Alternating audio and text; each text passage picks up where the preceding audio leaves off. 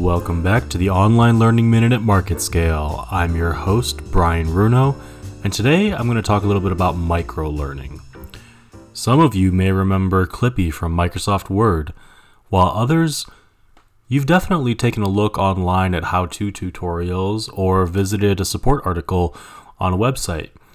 Those are all examples of microlearning. Microlearning is more so the small, incremental, micro part of an online learning experience. Sometimes you'll just need to reference one or two materials and learn how to set up an email subdomain. Sometimes you'll need to learn how to format a page correctly. Microlearning is most useful for small skill sets or small pieces of information that need to be transferred. With microlearning, you're looking at something that's digestible, something that's only a minute or two in length, similar to the Online Learning Minute. Businesses can benefit from microlearning in numerous ways, not only for their employees internally, but also for their clients.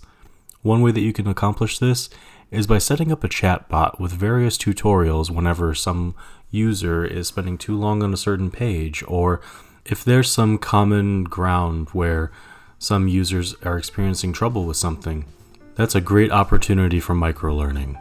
That was your Online Learning Minute at MarketScale. I'm your host, Brian Runo, and I hope you'll tune in next time for more exciting ideas and insights about the intersection of education and technology.